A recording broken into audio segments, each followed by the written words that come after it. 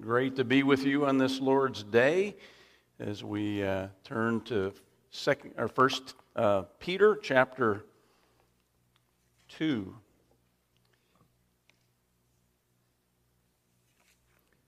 As we just read there from Psalm 135, if you look at the Old Testament, we think of idols and we shape something out of stone or something out of wood, and then we bow down to it, which it cannot speak, it cannot hear, it cannot see. We say, well, what a preposterous thing.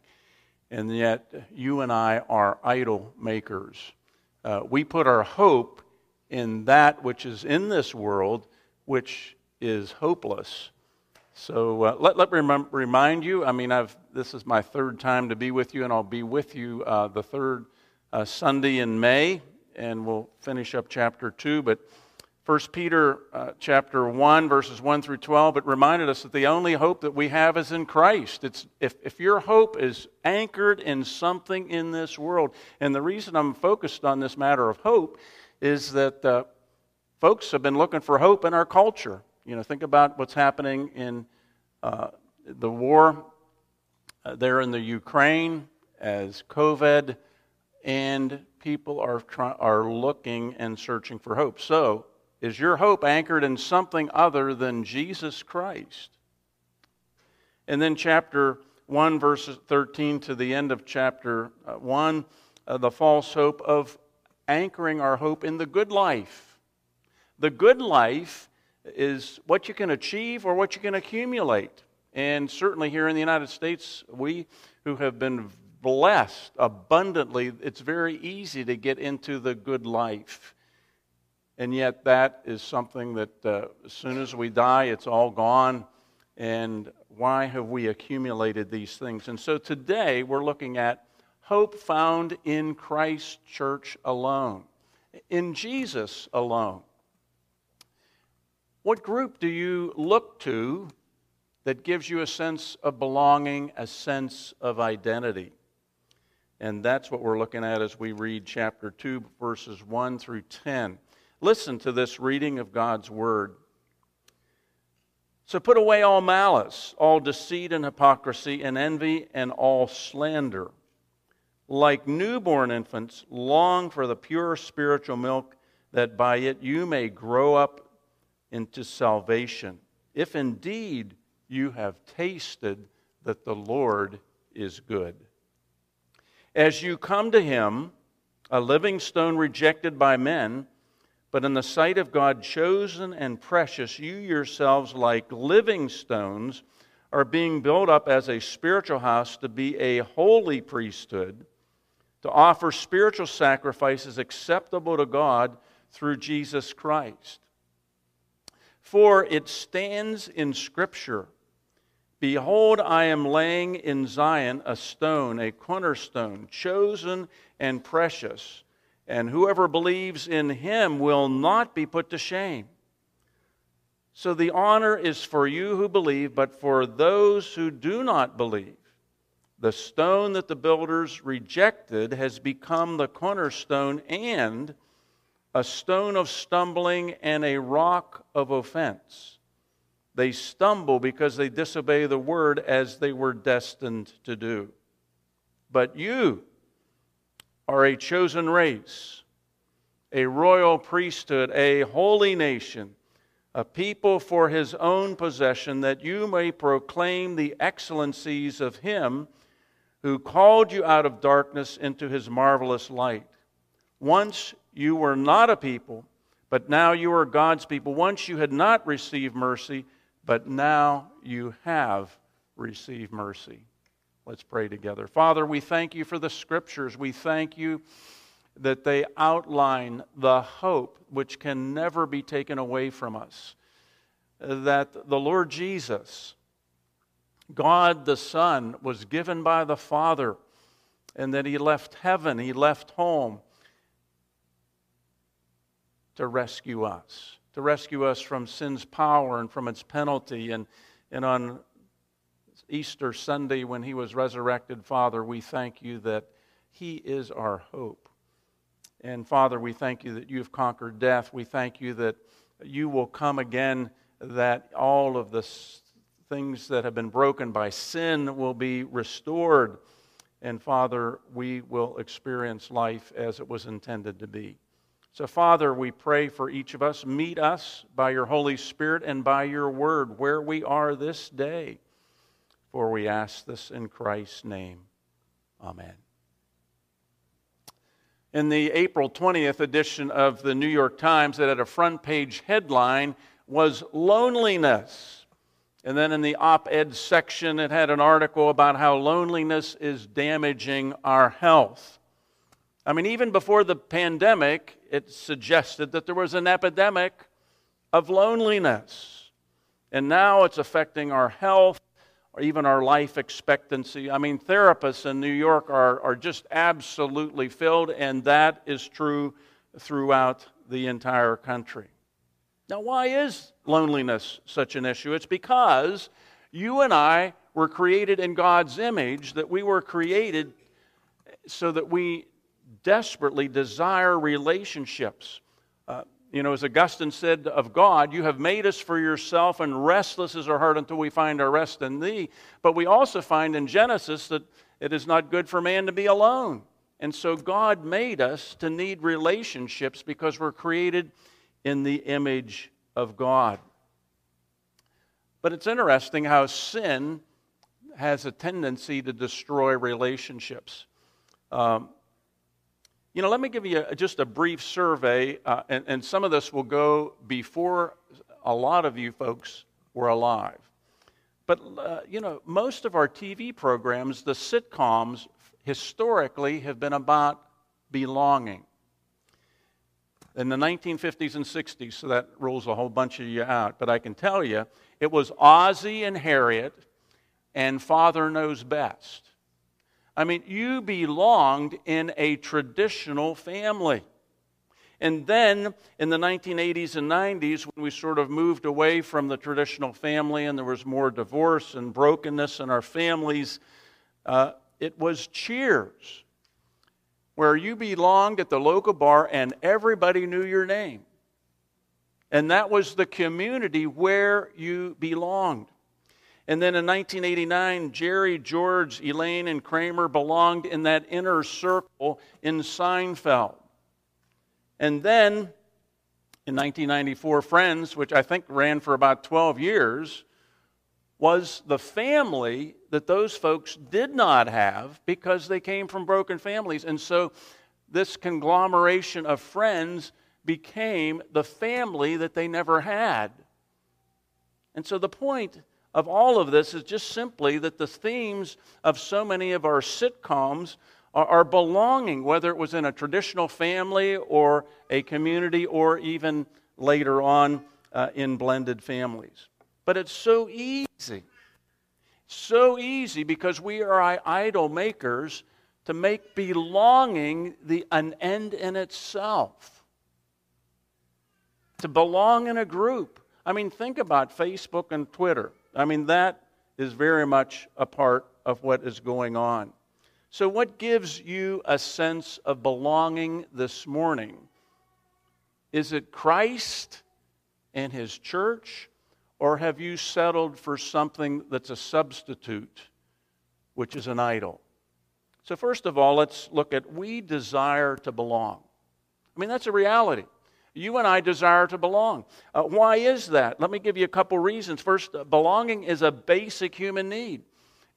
Abraham Maslow, a psychologist, has developed a hierarchy of needs, and he said that belonging is so essential that it actually is just barely below human survival needs of health and safety. And he suggests that we will to belong, that we will even move to a lower position in a group rather than leave the group. Just simply to belong. But why is belonging such a basic need? It's because you and I were created in the image of God. In the image of a God, a triune God, Father, Son, and Holy Spirit, who existed in an eternal family. And so God created us so that we need both God and people. Genesis 2:18 says, God said, it is not good for man to be alone, and I will make a helper suitable to him. I mean, it's the first malediction, the first negative word. It's even before sin enters into the world. God acknowledges, because we have been created in His image, that we need companionship. And so God created Eve for Adam out of his rib, and He brought Eve to her, and He says, a man will leave his father and mother, be committed to his wife, that's wedding, and then the two shall become one flesh. The man and his wife were naked and felt no shame. And so belonging in a family or in a community is the way God created us to be. It was the way it was from the beginning. But when sin entered into the world in Genesis chapter 3, suddenly it made us outsiders. I mean, remember how it goes. I mean, first it's not good for man to be alone. Then God makes Eve, brings her to Him, and He institutes marriage. But then Adam and Eve disobey God, and they are cast out of the garden. And so we are outsiders. See, belonging is such a difficult thing now today for us in a sinful world. It's a love-hate affair. I mean, we desire it, but we're afraid of it. We're so filled with shame and guilt. You know, I have this sense that maybe you might, if you really got to know me, you might not like me. And I think all of us sort of struggle with that as we get close to people, and it's a good thing. So we desire to belong to a group that will not leave us, and that is also what happens in the church. But the Tower of Babel in Genesis 11, encourage you to maybe even read that this afternoon. It tells us about people willing to do anything to belong. It says there, come, let us build ourselves a city with a tower that reaches to the heavens, so that we may make a name for ourselves and not be scattered. See, this is an effort to gain community without God. I mean, they're willing to do anything so that we will not be scattered, so that they can have community. So God came down, and what did He do? He confused their languages, scattered the people throughout the earth, and we have all the different languages today. See, there can be no belonging without God, because He's the one that created us, and He brings us together. And so the good news is that God did not abandon Adam and Eve. He did not abandon Abraham. He has not abandoned you and me. What did He do? He sent His one and only Son. He sent His very best, one of the Trinity, to come and to rescue us that we might belong in God's forever family. But how did that church begin? You know, the church began not in Acts 2, but it began in Genesis 12. And what did God say to Abraham? He said, leave your country, your people, and your father's household, and go to a land that I will show you, and I will make you a great nation, and I will bless you, and all the people on the earth will be blessed through you. And that was through the Lord Jesus, who would be a descendant of Abraham. See, the reason there is a church today is because Abraham left Ur of the Chaldees. Now you think about that. He left his family, he left his country, and he didn't even know where he was going, and God says, but I will make you a blessing to all people. He had to leave to include other people, even our Savior, the Lord Jesus Christ. So Genesis 15, God takes Abraham outside at night, and He takes him out, has a little bit of stargazing, and He says, count the stars if indeed you can, so shall your offspring be. The promise of growth began with Abraham leaving that others might be brought in. See, we must leave the false hopes of belonging found perhaps in country, even in nationalism, maybe in family, even political party. or any group, anything that becomes more important to us than the Lord Jesus himself. How then do we belong? Well, secondly, we belong through Jesus, the living stone, rejected by men. Notice verses 4 through 8.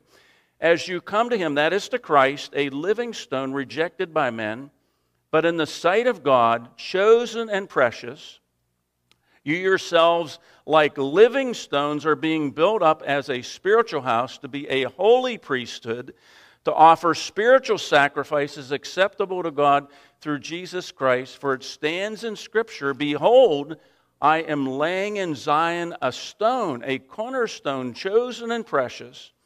Whoever believes in him will not be put to shame.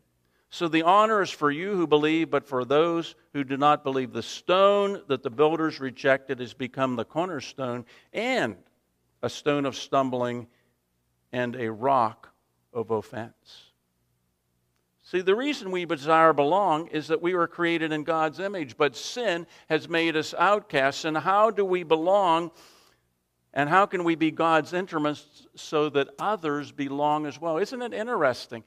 We can be so consumed with our belonging that we have a place that we forget about our neighbors and friends who don't have any sense of belonging. Peter says, consider Jesus as you come to him. Remember who he is, what he experienced. God the Son left heaven. He left his Father and the Son, and he came to this earth on a mission of mercy so that you and I might belong in God's forever family. This is the gospel. And the image that Peter is using here in verses 4 through 8 is the image of the temple. I mean, think about the temple. The temple gave the people of Israel a sense that God belonged. The Shekinah glory was in the inner sanctuary. And then you had the court of the Jews, and then you had the outer court, but where the Gentiles are. And most of us here this morning are Gentiles, I suspect. And so we were excluded, but it gave Jews a sense of belonging. See, Jesus is the living stone. In other words, the means a specific article. It's a genuine article. He's one of a kind. Jesus is the way that you and I belong, and he was the living stone rejected by men. You see that in verses 7 and 8. See, the living stone is Peter's image of a stonemason taking stones and building a temple. You think about that. What would the stonemason do? He would pick up one stone, he would look over it, and he'd say, okay, that'll work, and then he would reject another one. Jesus was rejected that you and I might belong in God's forever family, the church. Think of what it says in John 1:11. Jesus came to his own, and his own people received him not. He came to the Jews, but he was rejected. And Jesus was crucified outside the city walls of Jerusalem. It was a way of saying, you don't belong here. We disown you. Jesus was rejected by the Father as he knew no sin became sin for us, that in him we might become the righteousness of God. And Jesus cries out, my God, why have you forsaken me? See, Jesus was rejected so that you and I might belong in the church. But that's not just simply an end in itself. What about others? See, there's only two responses to Jesus according to verses 7 and 8. Either we reject Jesus, the response of those who do not believe, that we stumble over the stone, the living stone, Jesus, or we trust Jesus Christ. Whoever believes in him will not be put to shame. In a world that's filled with shame and fear, this is a wonderful promise. Only Jesus makes us belong. What an incredible gift. And that is something that no one can take it away from you. So the gospel is that our response to Jesus' life and ministry are summarized in John chapter 1, verses 11 and 12. It says, He came to His own, but His own received Him not. Yet to all who received Him, to those who believe in His name, He gave the right to become children of God, children not born of natural descent, nor of human decision, nor of a husband's will, but born of God, born again by the Holy Spirit. Jesus is how we belong. And so we receive Him, what? By repenting of our sins and embracing Christ, trusting in Him alone for our salvation. And then we become God's adopted children with all the rights and privileges of children who are in God's family. And so God graciously took the initiative to call Abraham to Himself, and later, as we do. And that brings us to a third thing. We believers are to be living stones rejected by people. Now, I don't know about you, but I don't like rejection.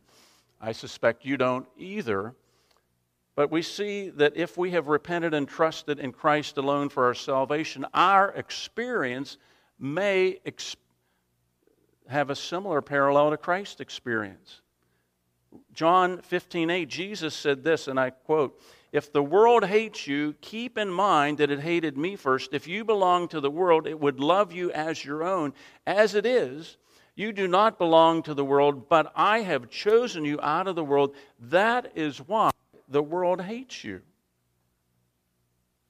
And so it raises a question, if we never experience opposition or any kind of rejection because of us being a Jesus follower, could it be that we really have kept our light under a bushel?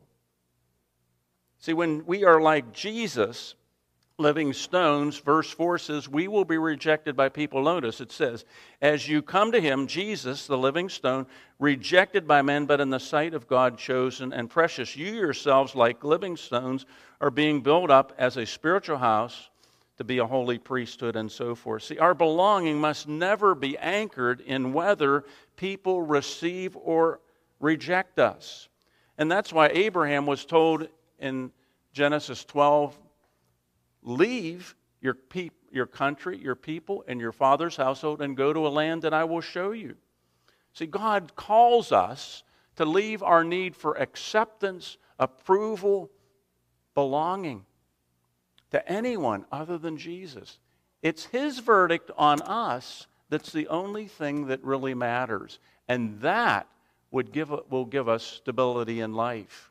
See, seeking approval from people around us is always a false hope. And I would say particularly to us as Christians in a culture that is growing increasingly hostile, we tend to not let our light shine because we don't want to be rejected by people around us. So we may be rejected by people, but the second thing is in Christ we are what? Chosen and precious. That is what you and I need today.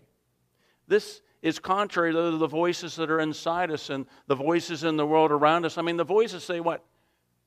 Our own sinful flesh is saying, you're no good. I mean, how could God ever love you? How could God ever use you? See, what makes us belong? Becoming unconditionally loved and accepted by Christ. We struggle. I struggle to even believe this myself at times. But this is an amazing thing, is that God loves us like He loves His one and only Son. So the Lord's table, as we gather around it from time to time, is a reminder that you have a place at the table that has been prepared through the broken body and the shed blood of the Lord Jesus Christ. That means we are chosen by God. Notice verse 9. It says, but you are a chosen race, a royal priesthood, a holy nation, a people for His own possession, that you may proclaim the excellencies of Him who called you out of darkness into His marvelous light. See, the wonder is not that God chooses some and passes other by. The wonder of wonders is that God chooses anybody. I mean, it's amazing. Because God is perfect, you and I are not perfect, and the wonder of wonders is that God chooses anyone. We have no ground for pride. We are broken, imperfect sinners. We are unworthy. God did choose us. In Deuteronomy 7, he says, I set my love upon you, even before the foundation of the earth. I mean, this is amazing. This is before you and I were able to do anything positive or negative. This is unconditional love. We are chosen by God. See, it's not that you and I chose him, but he set his love and affection on us. And we then are living stones being built into being a spiritual house, God's family, which means we belong. Peter wrote to the Gentile and Jewish believers, most of us are Gentiles, and yet Jesus shed blood. We have a status that allows us to function as kingly priests, God's living temple, the church. Think about that. You are a royal priest. You who are a Gentile, you who were excluded, you who didn't belong in Israel in the Old Testament. See, what do priests do? I mean, they connect outsiders with God. You an ambassador. Great name. I mean, you are Christ's ambassadors, God making his appeal through you. Are you fulfilling your ambassadorial responsibility? Christ making his appeal through you? See, you are a royal priesthood. But you are also a holy nation. We are holy because God is holy. But is there something that's so uniquely different about you by the way you live in your neighborhood, by the way you are in the office, the way you are at school, that folks say, I can't figure this guy or this gal out? That should be the wonder of Christ in us, the hope of glory. And then he says, not only we're a royal priesthood, a holy nation, but he says, we are a people belonging to God. This is lavish Old Testament imagery. I think in Exodus chapter 19, verse 6, God says, you are a royal priest. He says, you are God's treasured possession. And treasured possession means movable possession. Think about that. When they were nomads, you could build a house, but you didn't move the house. But if you had a tent, or if you had herds, you could move your herds with you.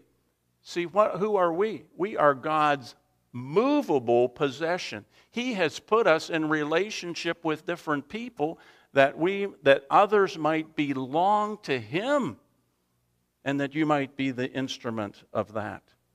See, we are a chosen people. We belong to God, and it's only by the grace of God.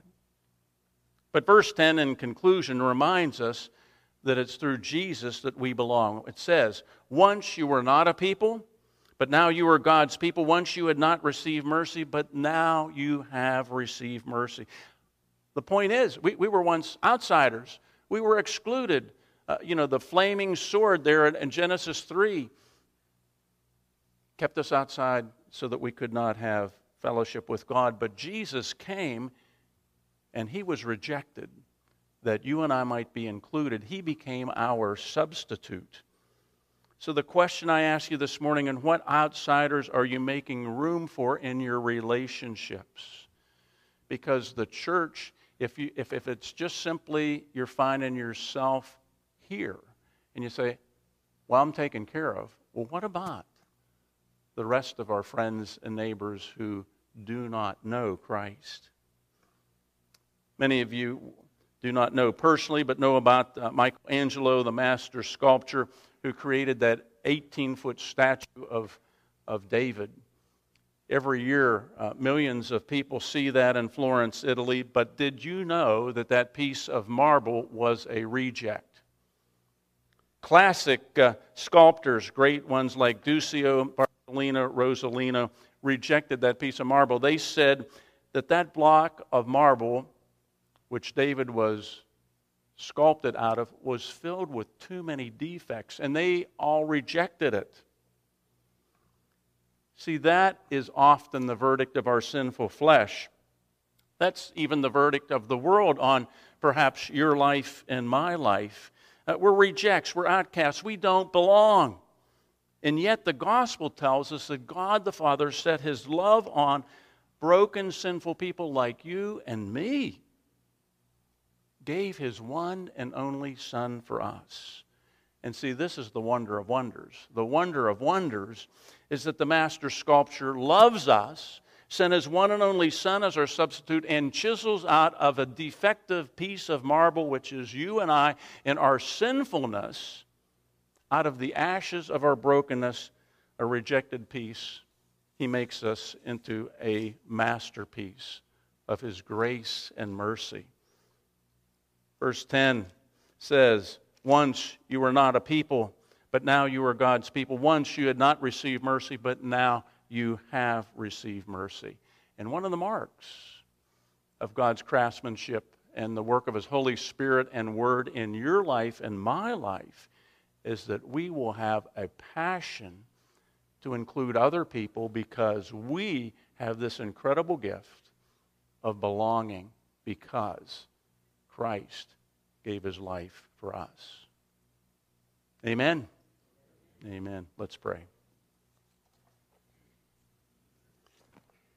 Father, we thank and praise You for the amazing reality that Christ came for us, that He was rejected for us, that we might belong. And so, Father, we thank You that we belong. Thank You that for the privilege that we have of being a part of Ambassador Presbyterian Church. But Father, we would pray that You would put it on our hearts, our neighbors, our friends, our fellow students that don't know Christ,